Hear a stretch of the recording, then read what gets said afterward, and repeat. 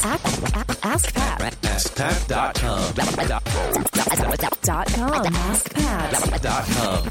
Hey, what's up, everybody? Pat Flynn here, and welcome to episode 915 of Ask Pat. Thank you so much for joining me today. As always, I'm here to help you by answering your online business questions 5 days a week. We have a great question today from Angie, but before we get to that, I do want to thank today's sponsor, an awesome company called ZipRecruiter. You know, if you're hiring, this is the place you want to go. You know, at some point in every business, you're going to get to a point where you're eventually going to want to hire so you don't get overworked or so that you can expand and scale it the way you want to. And one of the hardest things to do is to find the best candidates for any positions that you have.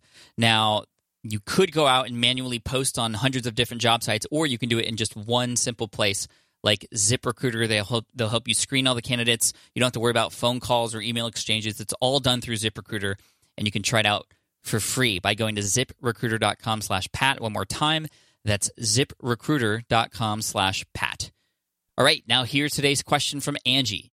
Hey, Pat, this is Angie B. Likens, and I live in Texas, and I'm the founder and director of Proclaim Truth Conference. You can find more about that at proclaimtruth.com. But even more fun than that, we have actually a friend in common, and that's PT Philip Taylor and Jessica Bufkin from the FinCon conference, and we all went to Louisiana Tech together. So Jessica and I have just recently formed a mastermind with a few other friends that specialize and work in planning conferences. That's a lot of fun. So getting to my point, I just finished listening to Ask Pat episode 883, How Do I Identify My YouTube Audience? I really appreciated your tip on how to engage with our community with the autoresponder questions. And my question for you is, can you be more specific and give a few more examples of good questions that would help reveal what our audience most needs? Just how can we help them with what they need the most, or what do they struggle with? I'm just sometimes get stuck on how to ask those questions the best and not sound robotic, but engaging. So any help you've got, I'm willing to listen. So thanks so much, Pat. I'm a huge fan, and I really look forward to meeting you at FinCon in the fall. Thanks a lot. Hey, Angie, thank you so much for the question today. I appreciate your support so much, and I really look forward to meeting you later this year at FinCon in Dallas. It's going to be lots of fun. So happy that you're friends with Jessica and PT as well, Philip Taylor from PTmoney.com and FinCon. I mean, that crew there is just so amazing, and it's one of the reasons why I love going to FinCon. It's just such a family type of feel when I get there, which is awesome. So if anybody's going to be at FinCon later this year, come and say hi. And Angie, specifically you, I want to say hi to you and meet you. But anyway, let me answer your question here. So first of all, one of the best things that I've done, it's not an automated thing, but it does take some manual outreach.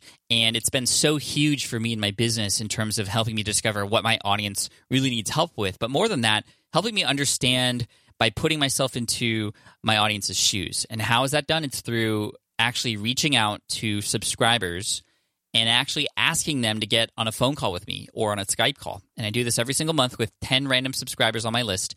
And it's funny because a lot of times when I reach out, they're like, wait, is this real? And yeah, it's real. Why?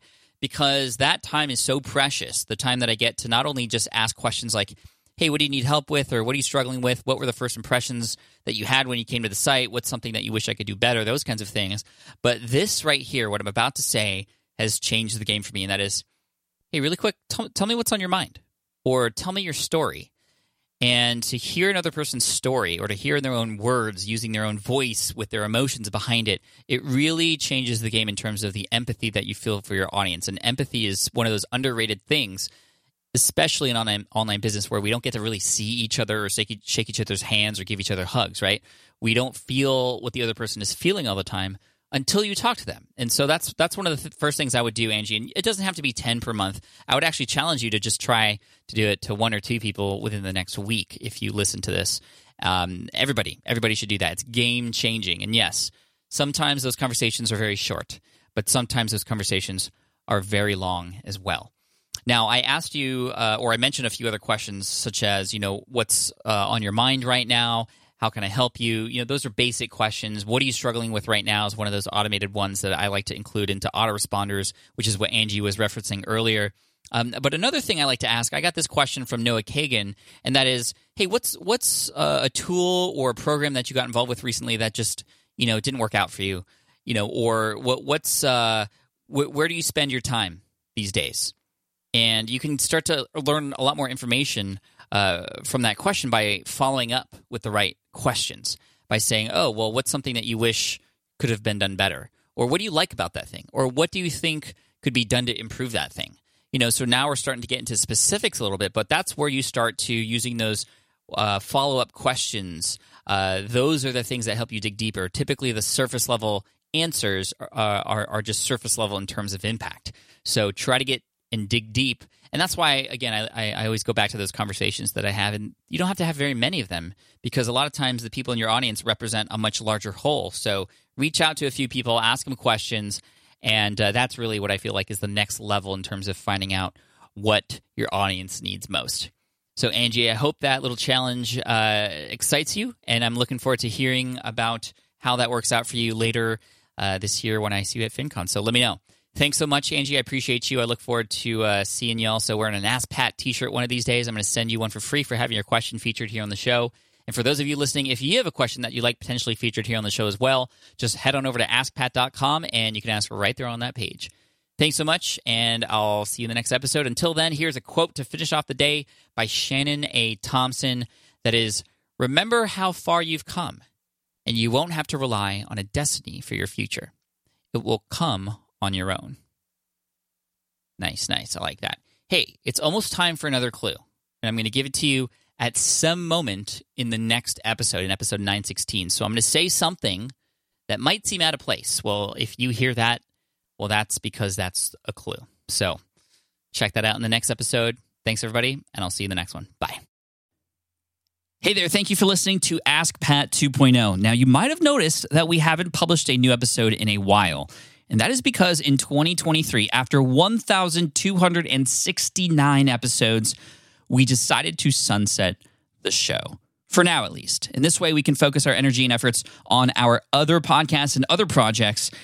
That being said, all 1,269 episodes are still live and downloadable, and the published dates may be old, but there are still a ton of questions I've answered on the show and people I've coached. Those episodes are just as valuable as they were back then. So you can also visit smartpassiveincome.com/askpat to dig through the archives. Plus, there's a search tool on the website that lets you search across our podcasts and blog. And of course, the Smart Passive Income podcast is still live and energetic and awesome and publishing twice a week. So make sure you're subscribed there so we can still continue this conversation. And we have some of the foremost experts and thought leaders in entrepreneurship on the show every single week, so you definitely don't want to miss it. Again, check it out. It's the Smart Passive Income podcast. Just find it wherever you're listening to this podcast. You can find it there as well. Thank you again for listening in, and I'll catch you in the next one. Cheers.